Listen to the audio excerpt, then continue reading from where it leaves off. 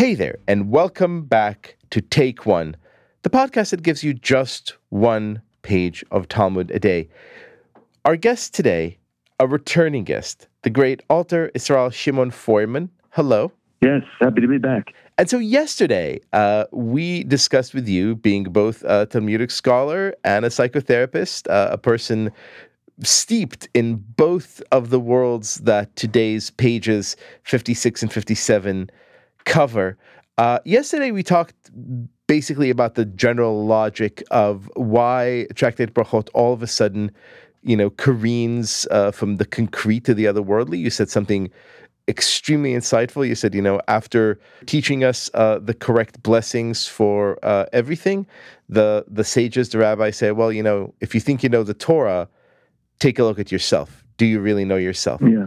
In today's pages, I thought that was a tremendous, tremendous insight. But today's pages, 56 and 57, seem to take an even wilder turn into this kind of dream territory in which, they raise all sorts of things you may encounter in dreams and give you a kind of interpretation into what that means. They confirm my own prejudice that seeing a cat in a dream is just bad luck.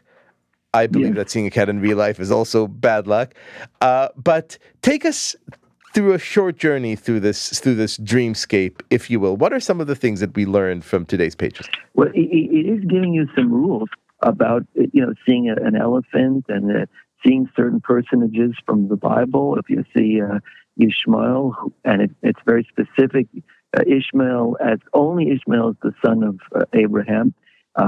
I don't know, and it was discussed. I remember in the Beis Medrash at the time, years ago. The Talmud doesn't tell you how to recognize Ishmael. How would we know what he looks like? Right. There are no pictures in the Bible. As is quite, it will be quite humorous. If you see this person, that person, but we don't know who they are, we have no way to recognize them. So I don't think it can be taken on its face value, but it is very entertaining. And so if you see this bearded person in a robe with sandals, you're to look at him and say, Ishmael? Isaac? Yeah, Abraham? right. Joseph? Jacob? Is he wearing a tag that says, hello, my name is Ishmael? What's up with some of the animals? What's up with the elephant, for example? Well, what's even more fascinating, the elephant, it's a play on the word, because peel in Hebrew is coming or rooted, or it seems to play on the same word as ploys, which is wonder.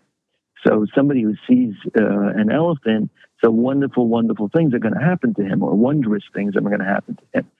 And then it says, but in another place it says the opposite. It says, oh no, only if the elephant is saddled. If the elephant is saddled, then it means one thing. And this is quite interesting. Quite interesting. It feels almost arbitrary and beyond the reach right now. As a professional in this field and a studious, learned Jew, what are we modern readers to take away from all these things that feel to us, and I agree with the terms that you chose, sometimes a little bit arbitrary, sometimes a little bit humorous. How are we to read these pages? I think there's an enormous earthiness here. Sometimes we don't know if the Talmud is talking to us, to the folk side of life, where, like in a folktale, belief is suspended temporarily, especially in Jewish folktales, but in all folktales, in order to bring out a larger truth. So, belief is suspended. I mean, here the Talmud says if you see a rooster in a dream, then you're going to have male children. And it may be talking in the sense of the folktale and trying to get us into a rhythm that may exceed its literal meaning. It also gives us a great character, this gentleman by the name of Baal Hadaya, who apparently would interpret your dream favorably or disfavorably, depending on whether or not you bothered paying him. Right. As a therapist, that's not something you're allowed to do, right? Well, we do get paid, right? So, but you're not allowed to say, well, it's $300 if you want me to say good things, and if you pay me $150, then you're getting kind of grim advice. It is a discussion in psychoanalysis. If the higher the fee, the better job we do. I remember working with an exterminator once, and he had to get rid of all the mice in my house, and he said it'll be $375, really $400. I'll give a little break, $375. I said, no, take 400. You'll do a better job for 400. He said, yes, I will do a better job for 400. But later I asked him what the difference was. He said, there isn't. He said, but I tell you, I'm going to do a better job for 400. And so the Talmud here gives us advice not only on how to interpret dreams, but also how to find and reward a good therapist.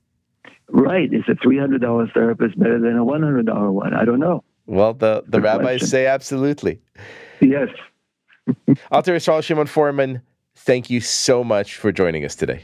You're very welcome. It was a great pleasure. This has been Take One, a production of Tablet Magazine. If you enjoyed this show, please go rate and review us on iTunes or whatever platform you're listening to this podcast on. Each week, we'll be releasing new episodes Monday through Friday, covering the entire weekly section of reading Daf Yomi.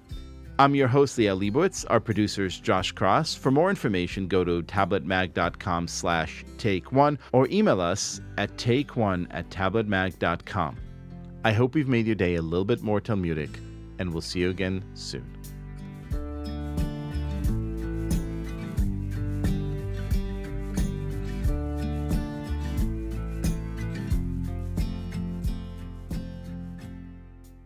Does it matter whether or not the elephant is saddled if you want to use it as a wall for your sukkah? That's a Gemara in Sukkah. Right. That's why he's asking, because I told him that one, and now he's completely... The Gemara in Sukkah, there's the Gemara in Sukkah. If you could use the peel, for a wall, and what happens if it dies, but since it's still so big, it will still be over 10 tefachim. We are turning the atheist Jew from Jersey, Josh Cross, into a Talmud Chacham, one page at a time. No, that the fact that he knew this obscure Gemara in Sukkah. Go to that other class, man.